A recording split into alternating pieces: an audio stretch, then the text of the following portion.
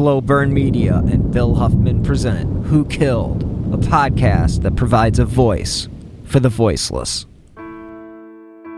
You have to know, you have to feel what your son felt and to think why and how, what led up to this.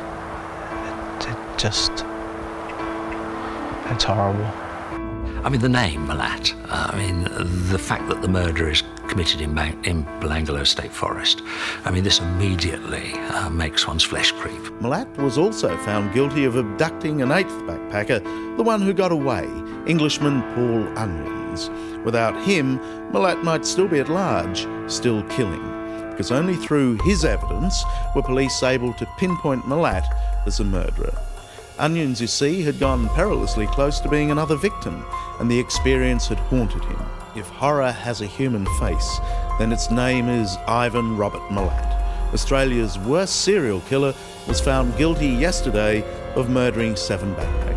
We'd heard about his uncle, we'd heard his surname that many times, he did brag about it, true. Yeah.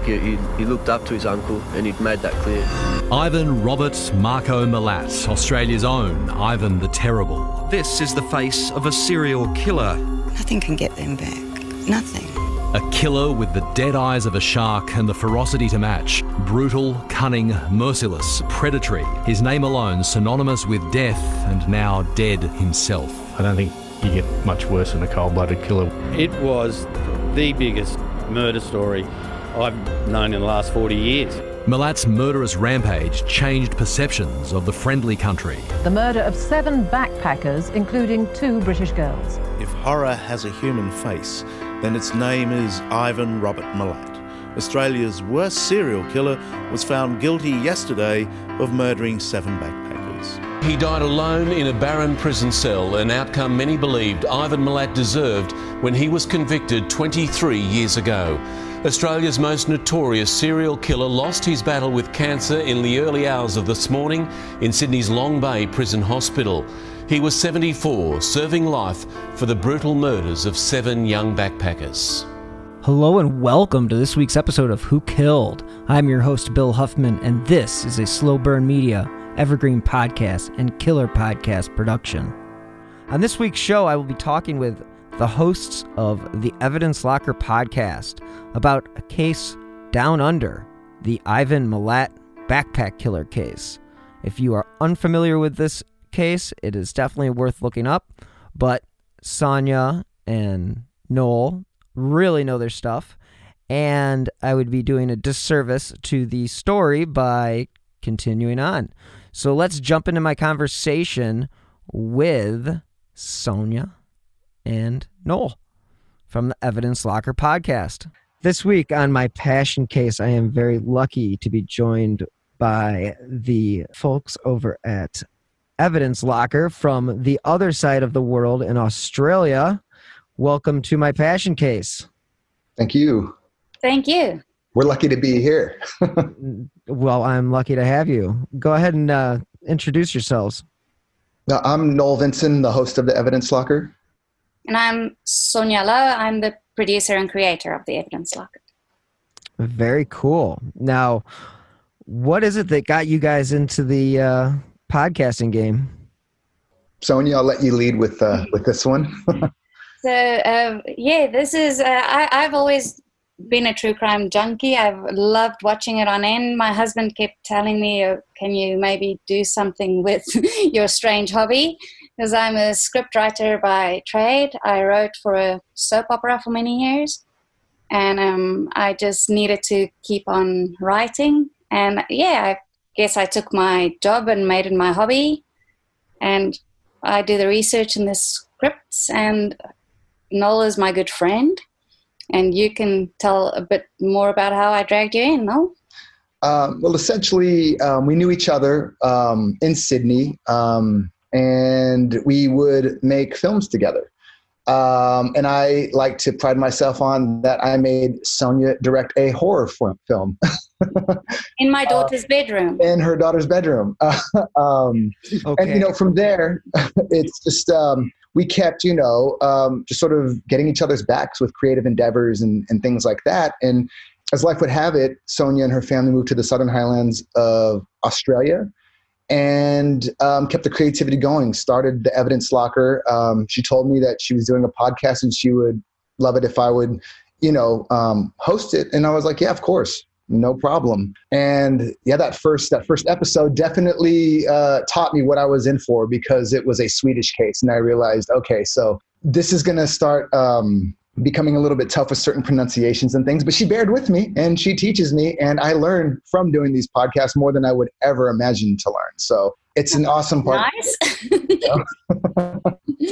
Well, you guys have quite the interesting connection. So writing for a soap opera, that must have been pretty wild.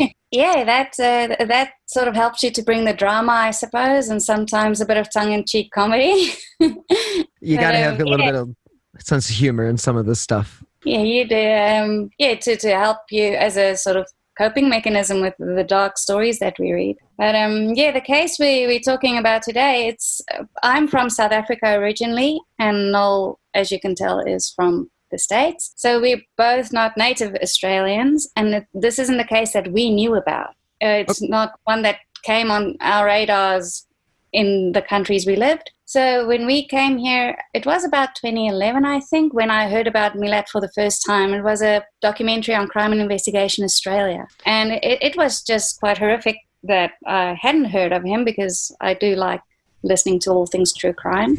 And yeah, it sparked an interest. And for me, I was just going to say that because I was a horror movie fan, I knew the movie Wolf Creek.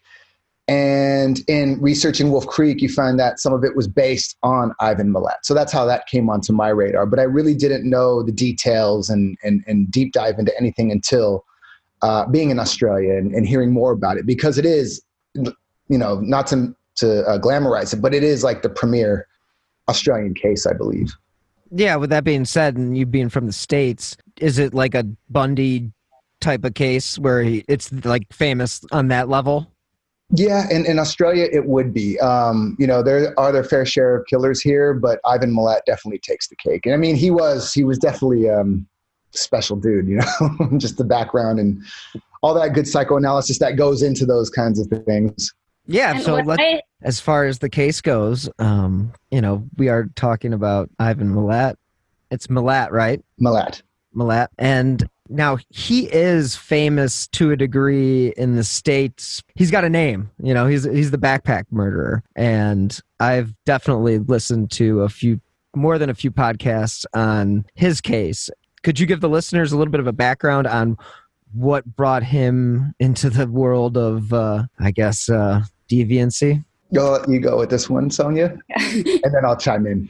So Ivan Milat was from a very large family. It was a migrant family, like many Australian families. There were 14 children, and they lived just outside of Sydney on a small farm. All the kids were involved in keeping the house and going to school. They sort of raised themselves in a lot of chaos. They were very tight-knit. Very tight-knit. They got into a lot of trouble, but if only one got into trouble, that's the one that took the fall for the rest.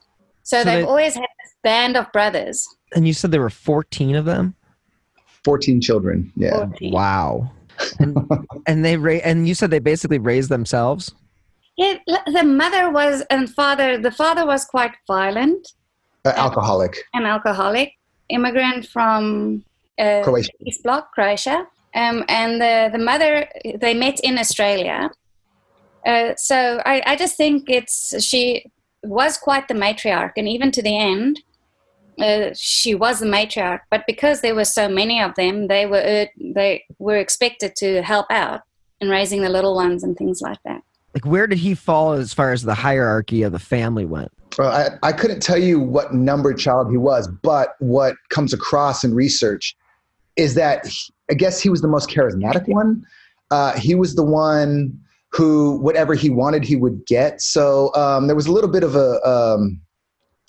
beef that came from the fact that Ivan, he wanted to, he was interested in one of his brother Boris's wife. So they had an affair, right? And then a child came, and Boris raised it his own, but the family sort of knew who the real father was. So that sort of put Boris at odds with Ivan for the rest of their relationship. And then, he also dated or had an affair with the girlfriend of another brother. He had an affair with his cousin's girlfriend. So there was something about him that these women gravitated to. And I think they say he was like, there was something about power that he had. But even within all that, it was still very tight knit, and he was still sort of a protector of that whole brotherhood. He was fifth in the pecking order, by the way. He was the fifth. Okay, so he was kind of like right in the middle. Yeah. Yeah, that sounds like something right out of a soap opera. One might want to say, yeah. So I think you want to be careful to use the word hillbilly, but I mean, that was sort of the vibe, right? It was your brothers, your sisters, your cousin. It was very incestuous, and there was also a big implication. Like later on, people believed that he had an incestuous affair with his sister Shirley, and she has even been pinned to have been involved in many of the murders. Accessory to the murders, yeah. Really?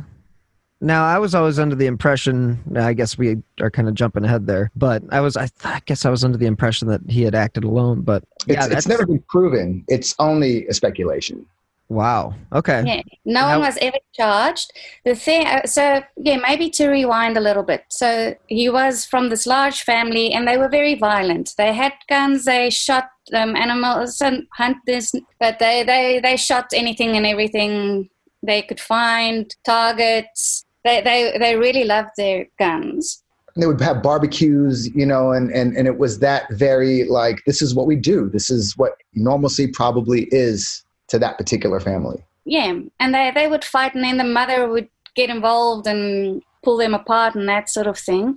Yeah, if I may, I'm sorry, Sonia, just on that bit where how Ivan had the affair with Marilyn, who was Boris's wife. Boris, actually, there was a moment where Boris attempted to kill him, spurned on by Stephen, the father. Like Stephen said, he disrespected you like that. He disgraced you. He needs to die, in regards to Ivan. But I can't ask you to do it because he's my son. And that was sort of the words that he had said. Boris took that upon himself to kill his brother in an act of revenge. And he aimed at a family barbecue. He aimed a gun at his brother Ivan, but his mother, Margaret, kept getting in the way of Ivan. And nothing ever came of that. It just deepened their anger towards one another. At least Boris is towards Ivan. Ivan probably just could really care less the way he was, Yeah, so that was the dynamic. That was the sort of dynamic in the household. Yeah, he deserves to die. I can't tell you to kill him. Try to kill him. And then the mother, literally, she physically would stand up, but not say, don't shoot your brother. She would literally dish food into their plates. Every time he pulled the gun, the mother would stand up and stand in between. So, that was... So when's this movie coming out? Well, actually, funny you say that. There's been a few. So. Oh, really? Okay. And Noel has worked with the actor who portrayed Milat. Yeah. Well, give it a plug. Come on. Oh well, it's a proof of concept. It's a short film called Dusters. It was finished literally 2 weeks ago. Oh wow! So it'll hopefully make some rounds in the film festival world, and lucky enough to cast the insane character as the lovely gentleman who played the insane Ivan Milat. So yeah, definitely lucked out with that. And it's just it's just ironic how that sometimes happens. So he's growing up in this wild household of just rambunctious children and just lawless children, it sounds like, and a mother who's not quite willing to tell the children not to kill the other children. Not an enabler per se.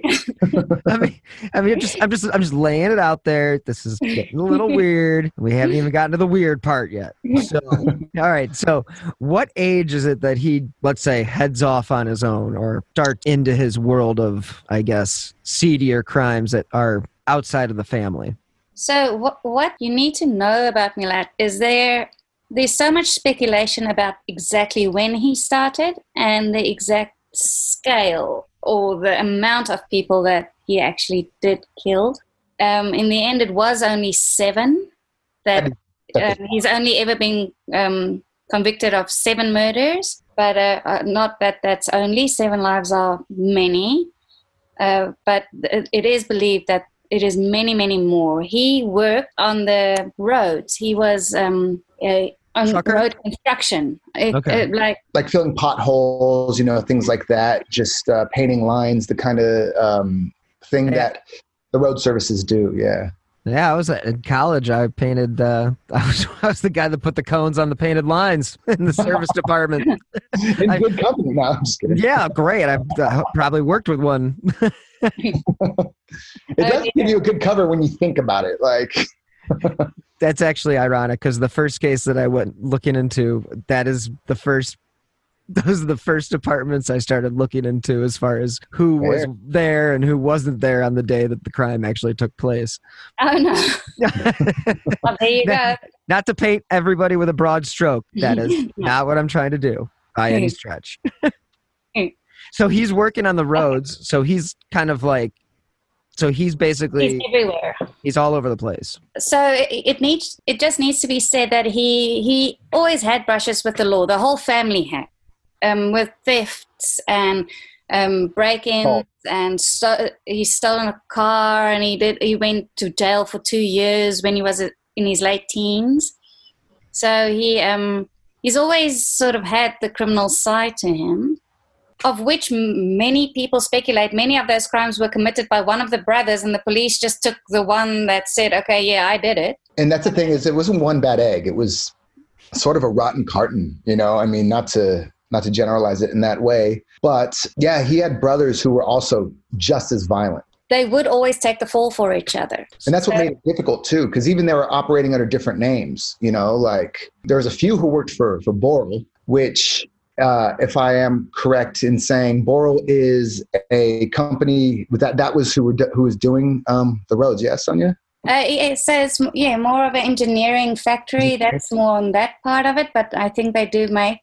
Well, because Richard Milat worked there, but Richard Milat went under the name Paul Miller, and Paul Miller was a name that was tossed to the police when they were doing investigations once, bodies were coming up and being found and things like that. And, he worked with his brother Alex Milat, and then Alex Milat was questioned. And because of this whole sort of web that they would spin and, basically try to spin any eyes away from themselves as Milats. So it was very hard. I'm just blown away by the willingness of the brothers to just take the fall for one another and just be like, yeah, that was me. That.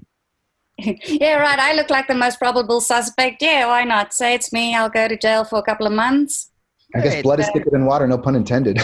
Yeah, and it really was the case with the Milats. It's really blood thicker than water, even to the end. So he was in his late 20s. It was 1971. Was the first case when he was actually suspected of kidnapping hitchhikers in New South Wales. It was 2 women that came forward, and they said he had given them a ride, and then that he pulled over and he threatened to rape them.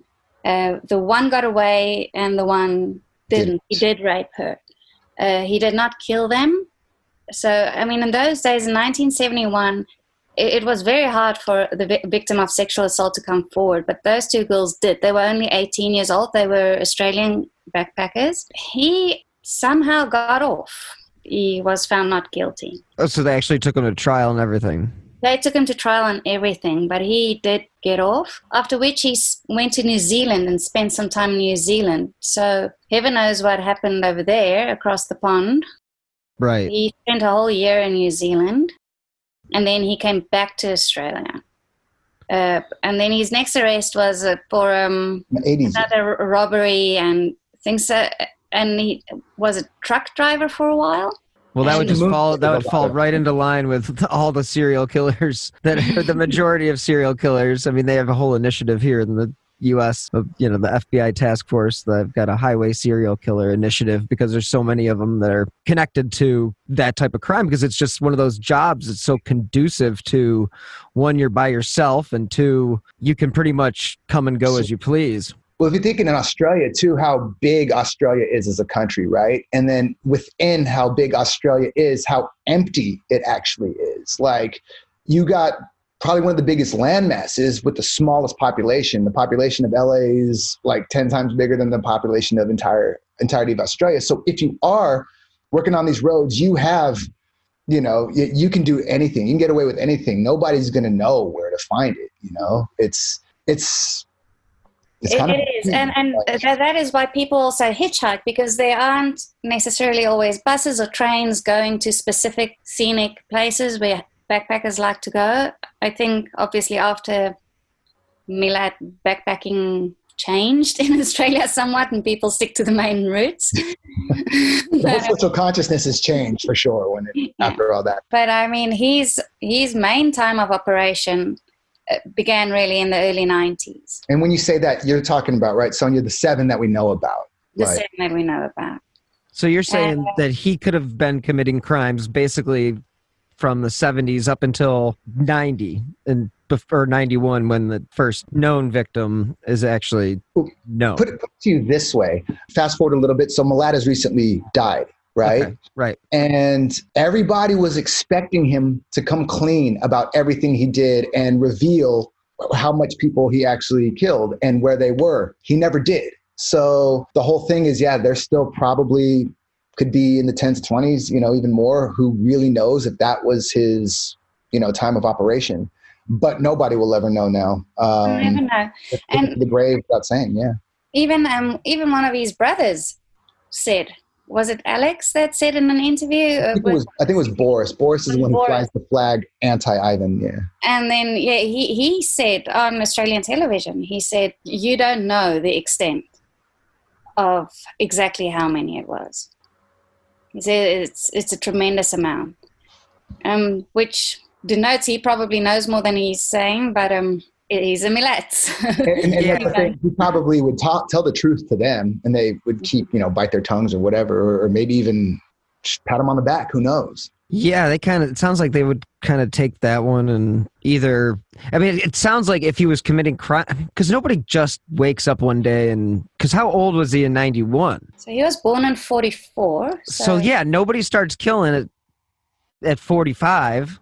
No, it's something that's always been in you somehow. And I think there's a part of him that's the narcissistic side of serial killer personalities, because he is quite narcissistic, and the kind of things that you do and the kind of torment that you apply to other people, there is a narcissistic value. It's a power surge, you know? And I think out of all the family, he was the one who had that. So whether he was torturing rats as a kid, we'll never know. But it's got to come from somewhere. And it's got to be about a lack of respect for the law as well, because they did not respect the law. Yeah, it sounds like they live in a lawless, like I said before, like a lawless sort of household, and the parents didn't obviously hold them accountable for anything. And like you said before, Boris is carrying the flag of, you know, anti-Ivan. Well, yeah, Boris is also the one that was going to kill him, right? Yeah. And all because of the affair. So, God, you know. So, it is. I mean, the likelihood is very clear that he, as you say, Bill, he wouldn't have just have had the incident in 1971 and picked up 20 years later. Yeah. The likelihood of that's slim. Slim and none. Hey, it was like, but so when was the first murder victim? Like actually attributed chronologically or discovery? Well, I guess we'll start with discovery. So that was 1992. In Belanglo State Forest. In Belanglo State Forest, which it's nearby my house, and I've actually taken a drive through to it. On our Facebook page, there's a little video of the drive through it. It's a very scary place. It's so spooky. It's windy roads, and we actually got lost. We had Google Maps, Apple Maps, our car navigation, and we got lost. We couldn't find our way out. It was really a very scary situation. It was a January day. It was rainy and grim and dark, and people think of Australia as this sunny, dry place. Kangaroos. Belanglo and the area in the Southern Highlands, it's a cooler climate, and it is although it does get quite hot, you do get your very hot, sunny, hot summer days, but it can get quite misty and gloomy and rainy. I think it's fair to note too, Sonia, that just the name Belangolo in Australia sort of inspires a feeling of dread. There's just, it attaches to it, you know? Even you saying it now makes me want to vomit. And Noel's been wanting me to drive him around there, and you know, morbid fascination and curiosity, as we all have.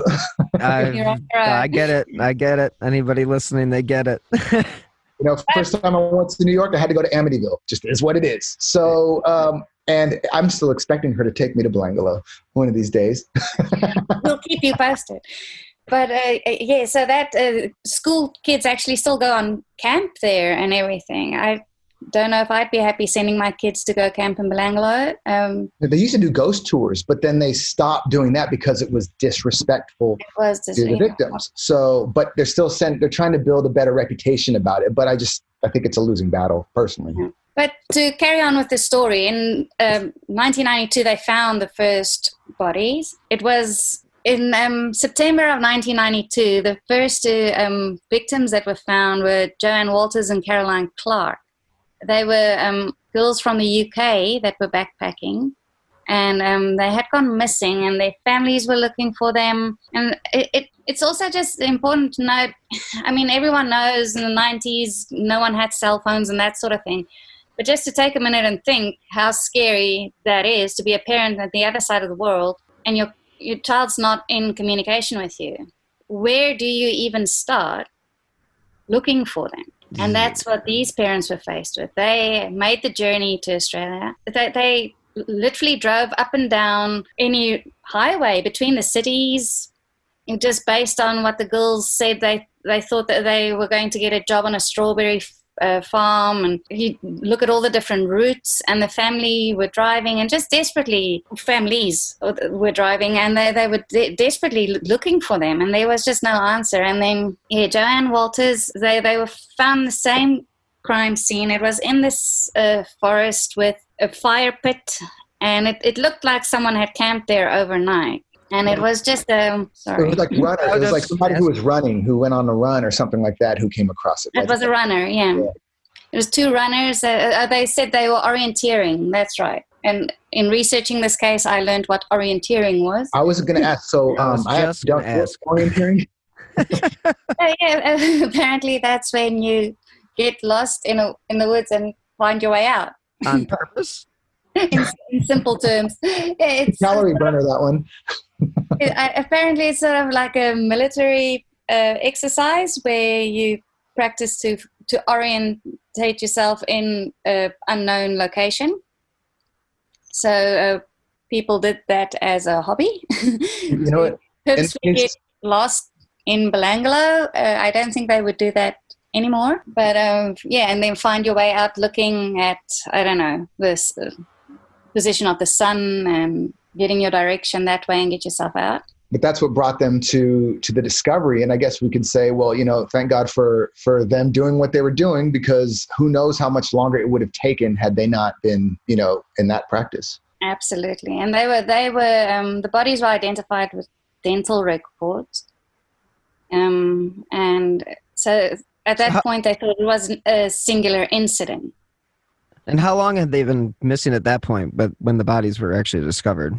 I think it was something like, it was a couple of months. So yeah, they were an interesting case because they weren't missing for that long, and then they were found. But they happened just to be the first bodies. Right. Yeah.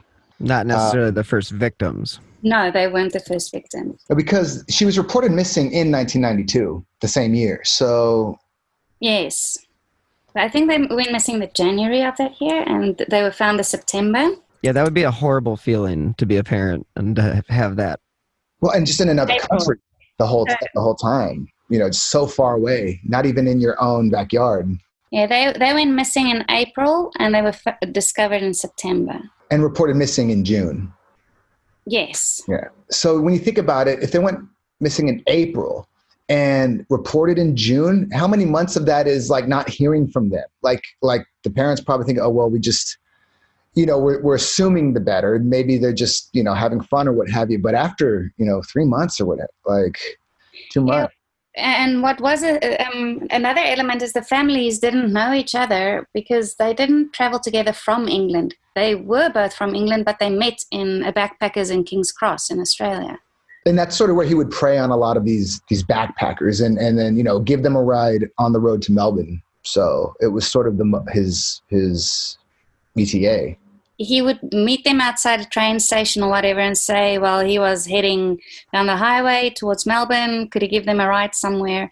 And he was, by all accounts, apparently quite charming. And that's all reports that say he was charismatic. He was charismatic.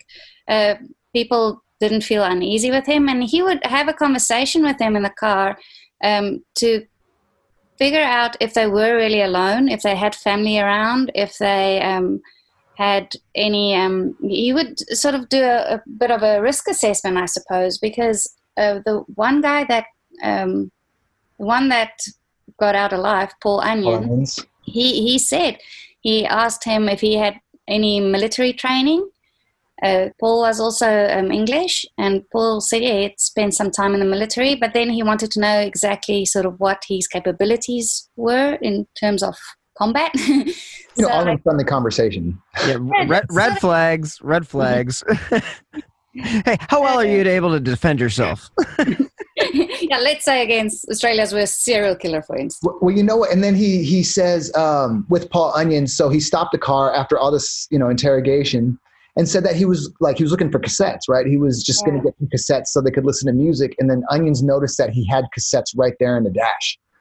So that was sort of he just, I think, had the underlying feeling, okay, something's up. And as soon as he got out of the car, Milat got out of the car, Onions just took off and ran into the forest and hid. No, he ran onto the highway, actually. Onto the highway, okay. Yeah, he ran in front of a car, and thankfully a person didn't run him over, but stopped and took him to, I think it was Bowral. But did Milat aim, like he had his gun out too at this point, right? He was trying to shoot at Paul? Yeah. He was shooting, on the highway, firing at him on the highway. In front of people. Yes, so they reported this to police. That report went missing, as reports do, apparently. You have a madman with a gun who almost kidnapped and murdered someone, but yeah, let's not put this on the priority report for the day. Maybe let's see if someone's chicken got stolen. You know what, if I could just say, doing these episodes, doing the research and reading, and you find out just how sometimes law enforcement is either just bumbling and just you know, like stupid, or they just don't care. It's interesting how many times that comes into play when you read about these cases. Yeah, and I think I was going to say that they also get narrow-minded too. There's like they can get focused on one particular, you know, idea, and then everything else just falls to the wayside, and then 20 years go by and you're like, oh shit, we didn't think about that when we should have been. It's like, how obvious was it now? How come that wasn't obvious then? And I don't think it's because we have better technology now. It's almost just like you didn't put that, you didn't connect A to B. Well, sometimes it is the power of hindsight, but I also think, sadly, a young, healthy man who escaped from a bad situation is a non-event. Yeah. Especially in the 90s. You should have defended yourself, or you could have. I've got a bit of an issue with how men are helped in bad situations, because everyone should deserve the same kind of attention or help, whether it's a male or a female. I mean, you had no chance against Milat and his gun. And I think if you're Dwayne Johnson, you wouldn't have had a chance against him because he was so ruthless. Oh, and the games that he would play. And I think there's just something to say about the way men are looked at in this country in particular. Yeah. If you can't hold your own, then that's not anybody's fault but your own. You know, that sort of outlook. Just careful there. No, we don't want to get. No, I'm not saying that. But there, you know, and that could be not a blanket statement, but it could be said about just toxic masculinity, if you will. You know, and that is a real thing. Yeah, and I mean, yeah, be a man's man, defend yourself. What's your problem? And that sort of thing. You can edit that out, right, Bill? No, that part. Well, you know, to be honest with you, that is absolutely an issue, and that it's not just an issue in your country. It's an issue in all countries. Or at least in the States, I can guarantee you it's an issue here, because if you ask for help for something, or if you need, let's say mental health assistance, there's a stigma that goes along with it. And it's just like, nobody seems to understand that the hardest thing to do is to ask for help, and then to have somebody judge you for asking for help, or for not being able to deal with it yourself, or be a man, or, pull up your bootstraps. It's just, there is such a toxicity that goes along with that. Yeah. And it's unnecessary, and let's not, I get very angry about. But it is definitely makes sense what you're saying, and I do agree with that. And in Paul Onion's defense, thank God, because he was the one who was able to start shedding a little bit more light onto things by talking to the police. He was the only witness, because he was the one that got away, that could explain what went on inside the car. So what he would then typically do, there was after Paul Onions came out, more witnesses came out, females, that said that they were hitchhiking, they were picked up by this guy. He went onto a rural road and said, it's a shortcut. And the minute he did that, they felt uneasy, and he would always stop the car, right? And he'd always stop the car, get out with some sort of reason why he was getting out, just so he can bring his gun. So he can bring his gun. And then, because then they stopped. There was a story of an attempted rape, and the two girls actually managed to get away from him, and they ran away too. So Paul wasn't the only one who got away. And they went to the nearest farmhouse they could find, and they also, but they didn't report it. They were shaken up, and they just went on their way. They were heading to Canberra, I believe. But after Paul Onions came out, they said, well, hang on, it's the same story as we had. Just from the locations, the various bodies were found in Belanglo. What they could figure out is Milat would pick his victims up, promises he has a sort of shortcut, he's local to the area, go into Belanglo Forest, which is a maze. It's so, even if he dropped you there, you wouldn't have found your way home. If they were a couple, he would disable the strongest one. Which came from the interrogations. He would find that out. And they actually found that through the composition of some of the crime scenes with forensics. So like in Gabor Neugebauer and Anja Hapschitt, they were boyfriend and girlfriend from Germany. And Gabor, the male, he actually severed his spine. So he was paralyzed. Yeah, but alive. So he did this with more than one of his the victim situations. He'd take the stronger one, disable them, but kept them alive so they could watch the murder of the other one. The other one would be then raped and placed up against a tree, and he would do target practice by shooting and seeing how many targets would hit. And they were able to, it was rough for them to figure that out, because it doesn't sound like someone would do that.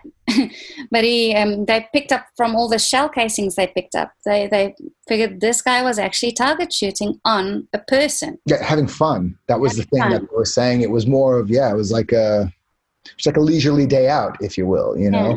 And this is after he killed them. No, this is when he had incapacitated the stronger person. Oh, okay.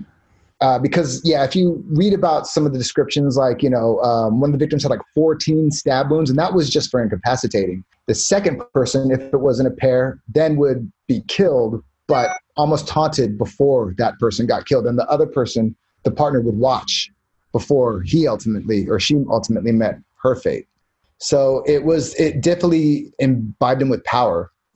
That was definitely the case with that. So he stabbed them in the back to literally. He stabbed them, and then he also shot. And I think that's for a long time why they felt that there were two perpetrators, because it was two different methods, and they just felt maybe one of the brothers did the stabbing and the one did the shooting, but that could never be proven. And one police officer said, that is Ivan Milat. He didn't care how he did it. Knife, gun, he saw people as animals that he was hunting and slaughtering, and he didn't care which method, whichever one worked best at that given moment. I mean, this is a horror movie. This is horrifying. I mean, to think what these victims went through before they actually died, the ones that were incapacitated. That is the cruelest thing of it all. And the fact that he just, he took his time. He knew the forest so well, and he knew no one would stumble across them in the middle of the night. No one goes into that forest. And looking on those roads, he knows where in the forest he can take them. You know, he probably has it all mapped out. And even it's quite dense. So if he found his spot and it's deep in there, and if there was someone, let's say, on an off-road motorbike or something, he'd hear them come for miles. So he'd know how to bunker down and hide or something. But he kept those victims there for hours at end. Yeah, I was going to ask you how long he kept the victims alive for, if he kept them alive for more than a day or if he killed them From quickly. research, from the research that I could find, a lot of them were found many months after. So it was only skeletal remains. So they couldn't say exactly how long they were tortured for. But I think it was more a matter of hours than days necessarily. Yeah, he would have to get back home. He would go back home after this, and it would just be sort of, Ivan's back, and we're back to our normal familial habits. Yeah. Did Ivan have a family at this point? No, he never did marry, but his sister Shirley lived with him, and that's what it was said that they had the incestuous affair.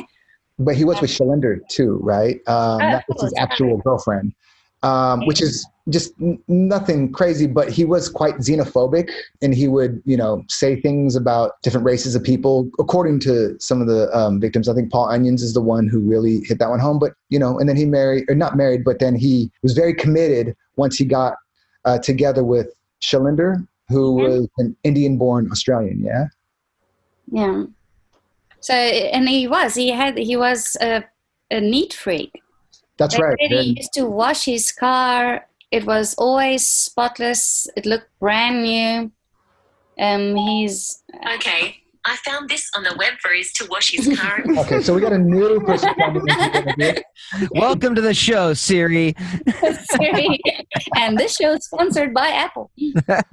Yes, he was a neat freak, and he had a shed on his property, and that is where the police eventually found some of the evidence. It was like rings hidden in the attic almost of the shed. There was a ceiling, and it was in the ceiling. And they also found, I think it was Simone Schmidl's backpack in the guest room.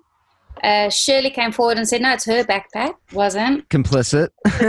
No, it's... Shirley had never been to Germany, and this backpack was purchased in Germany. It just, she pulled a Milat. Yeah, it was me. It's mine. I got it.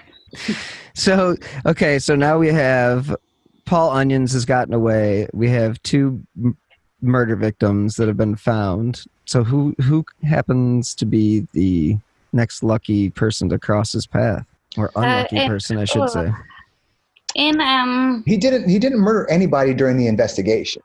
Yeah, then he stopped for a while. It was sort of like when the bodies were being found, there was no more. So I guess the most recent bodies that were found was it Deborah Everest and James Gibson? No, they were the third and fourth. So they were, I think, the only Australian ones. They were traveling from Melbourne. They had been up to Sydney for New Year's Eve, and they were hitchhiking their way back down to Melbourne. And the plan was to stop off at a music festival, and they never made it home. So, yeah, they were just 19 years old. It's just kids. It's basically, when you come of a certain age, and then, I don't think we do this that much in the States, Bill. No. But it seems here, when you get out of school, you go and travel. That's a wonderful thing to think about. It's an exciting thing to think about. Okay, I'm at school. It's before I'm going to start my career, but I'm going to take a year and just go experience the world.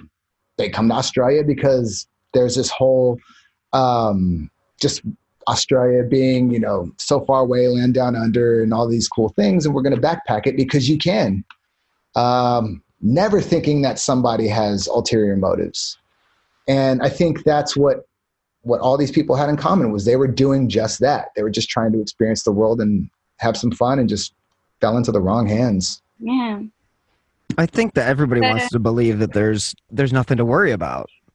And it doesn't happen until you look back on the situation sometimes and realize that something else was going on while you weren't even aware. Like you said, there weren't any murders going on during the investigation, but nobody knew there were a bunch of murders going on during the murder spree. Yeah. So what was the time frame from considering like from when he first committed the first murder to when he was caught? So the first one was actually the one we were just talking about. That was about 1989. And then, but they were only found towards the end. I think that's a bit more of the confusion now talking to you is when the murders occurred and when the bodies were found. So these two, Deborah and James, were they went missing in 1989. So out of the 7, that was the first people chronologically to go missing. And then 1989 was a bad year. So many bad things happened that year. And Dodgers won the World Series. I'm just kidding. But I think it was it Simone who was next? Yes, Simone was also a German girl who traveled, and her mother was coming to join her for a little bit from Germany, and they had arranged to meet at Melbourne Airport, and Simone didn't show up. Again, where in the early 90s, where do you start to look? You don't know where she stayed before, exactly what her route was that she took, who her friends were. Yeah, because she was solo. She went solo the whole time. She was solo. Yeah. She was the only one that was solo. Yeah, it's not like you have Google tracking you like you do today. No. Or social media that you can spot a photo with something in the background. Oh, she must have been at this cafe or something. It was extremely hard to find them. Then it was Anya and Gabor. So they were found in 1993. What actually brought the investigators to his front door? So they had a task force because after the first discovery of Caroline and Joanne. And Joanne's bones in Belanglo, there was a local man who he lives in Bandanoon. He went into the forest. He was quite taken by this case, and he just thought, well, if there are bodies of 2 travelers, and there were reports of missing backpackers in the area. There were many reports of missing backpackers. So the area was it was a mystery. I spoke to a lot of local people who lived here at the time. So they were aware of the missing persons cases from the late 80s to the early 90s. They were aware, another 2 backpackers gone missing. So it didn't come out of the blue. It was just missing persons. And it was a mystery. No one paid too much attention to it. The law enforcement was just, we got other things to worry about. Yeah, so they did what they could. But as I say, with no leads, with nothing, how do you even find them? So they were never found. Then these 2 skeletal remains were found, or the skeletal remains of 2 people were found. And the local man just went rummaging in the woods looking for more. And I think, so Bruce found... Yeah, Bruce Pryor. Bruce Pryor, he found Deborah and James. So the first couple. So he found more remains, and then police looked at him. See, and the thing to note too, just as an aside, is that James, like Gabor, also had his spine severed. So that just goes back to Milat's how he would incapacitate the stronger victims. He would literally sever their spine. And did he have military training, or like how did he know how to do that? Or was that just something that you probably picked up living on a lawless farm? He wasn't military. He wasn't military or anything like that. No, he wasn't military. He was just a serial killer. He's probably experimenting. Can I do this? Oh, he was probably training on the job. Learning on the job. But so because there aren't that many gun clubs in Australia as there probably you would find in the States. So the police went to the local shooting range because of all the shell casings they found and the bullet holes in the victims' skulls. and they tried to find, they went on a trail to look for the weapon. And that's how they came across, it was one of the Milat brothers. And then the rabbit trail just took them into the whole Milat clan and trying to figure out for a long time, well, who did it? For a while, they did actually think it was Paul Miller. And that was Richard. So let's go back to this Paul Miller character. So why does he have an alias? I think he said it was to avoid traffic tickets, or what was it? Yeah, he was trying to just dodge. He was trying to dodge some sort. I thought it was not alimony, but he's trying. It was. It's alimony. Yeah. What the hell? You know, and just what on a that. guy. It's anytime there was something going on, anything that was, you know, not just murder, but just Milat name would always come up to police officers when certain things would go down. A robbery. It was just almost like, well, the Milats are known; they're on the radar, but they still didn't put two and two together with any of the murders. You know, the backpackers. They didn't put that. And then what sort of brought that was when they finally figured out that a Milat was actually working on the roads during the times that these bodies must have died, when they started actually doing a timeline. And that's how they linked it to Ivan, because he was the only one who was working for the roads system. And interestingly enough, everyone who knew the family said that Ivan was the least likely one. Probably because he's the most handsomest. No, yeah. Literally, like. Well, I mean, like you said before, I mean, we talked about it earlier. I mean, you do have to have a bit of charisma to be able to con somebody into your vehicle. I don't care if Bundy syndrome. I mean, it's so straight Bundy. This is definitely Bundy-esque, but you definitely have to have that sort of aura about yourself and confidence that you're going to be able to, one, pull it off, and two, not give away your ulterior motive, like you mentioned before. Yeah, and I suppose because he got away with it so many times, that built his confidence too. Yeah, because he could have probably been getting away with it for years before he actually came on the radar. So that they were really actually investigating the family. They had the feeling it was one of the brothers. And that seed was planted because of the Paul Miller, and because they were all in that same area. Like going back to Boral, the engineering company in the Southern Highlands, two of the brothers worked there. One of them was Richard, who went under the name Paul Miller. He had two IDs, one Richard Milat, one Paul Miller. And they just kept going back to the Milats, yeah, Sonia? And that's when they found out that, oh, shoot, Ivan was working on the roads. Let's question him. And they also, they searched the Milat properties because they had a couple of properties around the area. Yeah, the brothers. Some brothers would buy something together. And so they found some evidence, but could never definitively link it. But then, the backpacks found at Ivan's house in a morning raid that's what got him in the end. Unfortunately, we have run out of time this week, but I would like to invite you guys back for part 2 and the conclusion to the backpack killer next Friday on Who Killed. And thank you so much to Noel and Sonia from the Evidence Locker podcast for joining me this week. It is really cool that they were able to join me from down under. And with the technology that we have, it's pretty amazing that we're able to do such things. So, as a reminder, I drop new episodes of Who Killed every Friday. I'm going to be mixing in some of my Passion Case episodes on the Who Killed feed. And I guess I would say for the second year in a row, I will be representing Who Killed and Who Killed Amy Mahalovic, as well as my Passion Case on Podcast Row at CrimeCon 2020 in Orlando.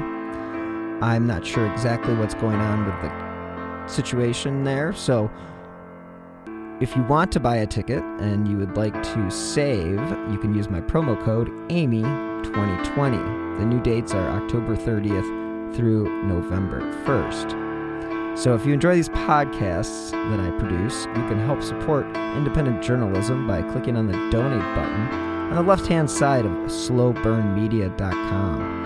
That is slow minus the W. You can also contribute to the show via the Venmo app with my username at bill-huffman-3 or via PayPal with my email address. I will also provide a link in the show notes, and every contribution does help keep these Slow Burn podcasts running. You can also help support the show by leaving a 5-star review on Apple Podcasts or wherever it is you get your favorite shows. Those 5 stars do help keep the important cases that I cover in the spotlight. So anybody who's got any information about any of the cases that I've covered that are unsolved, please contact either Crime Stoppers or the FBI at 1-800-CALL-FBI. If you'd like to stay up to date on the cases I have covered, as well as the new shows that I have in the pipeline, please follow me on Twitter at BillHuffman3. Thank you guys again so much for listening, and until next time, please be healthy and stay safe.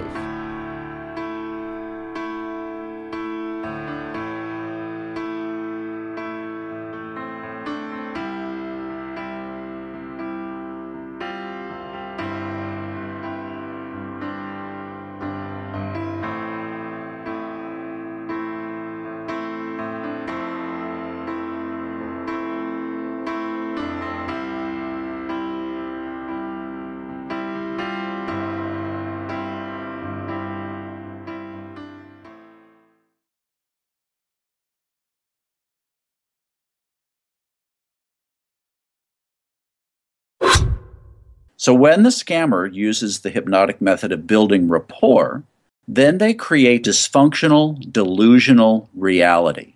That's how a scam begins, convincing the mark that it makes perfect sense to hand over their money to a con artist.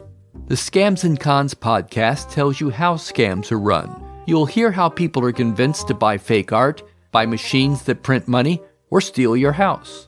I get a phone call from my wife, and she let me know that they had decided to move all our stuff out. I could no longer do anything about it except go through an eviction. And you'll hear it from the experts, people who run the cons. So we go to your bank, you go in and get $6,000 cash, give us each $3,000, we give you this.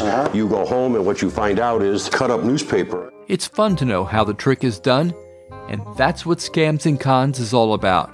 Listen at scamsandcons.com or wherever fine podcasts are found. Are you tired of seeing your teen or young adult struggle on a path that clearly isn't the right fit? Is your teenager confused about which direction to take after high school? The future of work is changing rapidly, and our kids need to know all of the options available after high school so they're empowered to make the choice that is best for them. In each episode, we explore the latest trends that are shaping the opportunities of today and tomorrow. I'm your host, Betsy Jewell, and this is the High School Hamster Wheel Podcast.